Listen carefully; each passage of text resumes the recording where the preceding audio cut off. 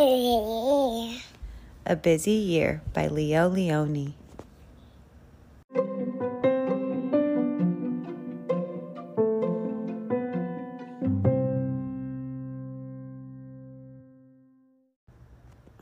It was the first day of January, and for the twins, it was their first walk in the winter snow. "Look," said Willie, "a snow mouse."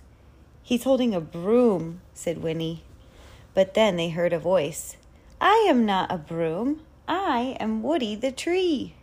The twins couldn't believe their ears. A talking tree.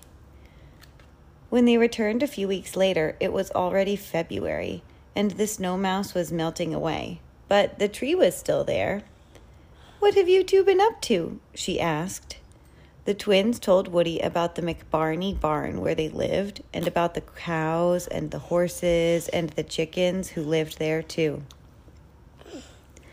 In March, the rain and the wind never seemed to stop, but the twins went to see Woody just the same. And the tree's falling down.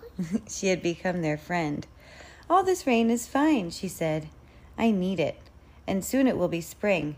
I can't wait. I feel my buds beginning to grow."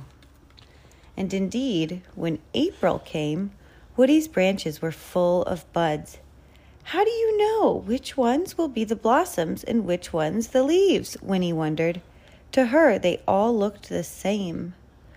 "Oh, Woody, you're beautiful," said the twins when they returned in May. "Yes," said Woody, her branches heavy with blossoms and leaves. "May is my month." It was warm, and the three friends talked and played all day. On their way home, Willie said, "It's a shame that Woody can't run." "You look sad," said the twins when they saw Woody again. "Don't you like June and the summertime?" "I do," said Woody, "but people are careless with campfires, and many trees die in the flames, and I can't run." The twins looked at each other. "Don't worry, Woody. We'll protect you," they said as they ran back to the barn to find a hose and water.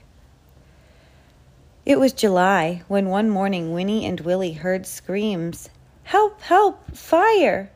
It was Woody. They unrolled the hose as fast as they could. The flames had almost reached their friend, but the twins arrived just in time. "Winnie, Willie, how can I ever thank you?" said Woody gratefully. August was vacation month. The twins went to the seashore with their parents, but first they went to say goodbye to Woody. Woody was sound asleep. "Let's not wake her," said Willie. They hung a note from her bark. It said, "Going to the shore. Goodbye, Woody."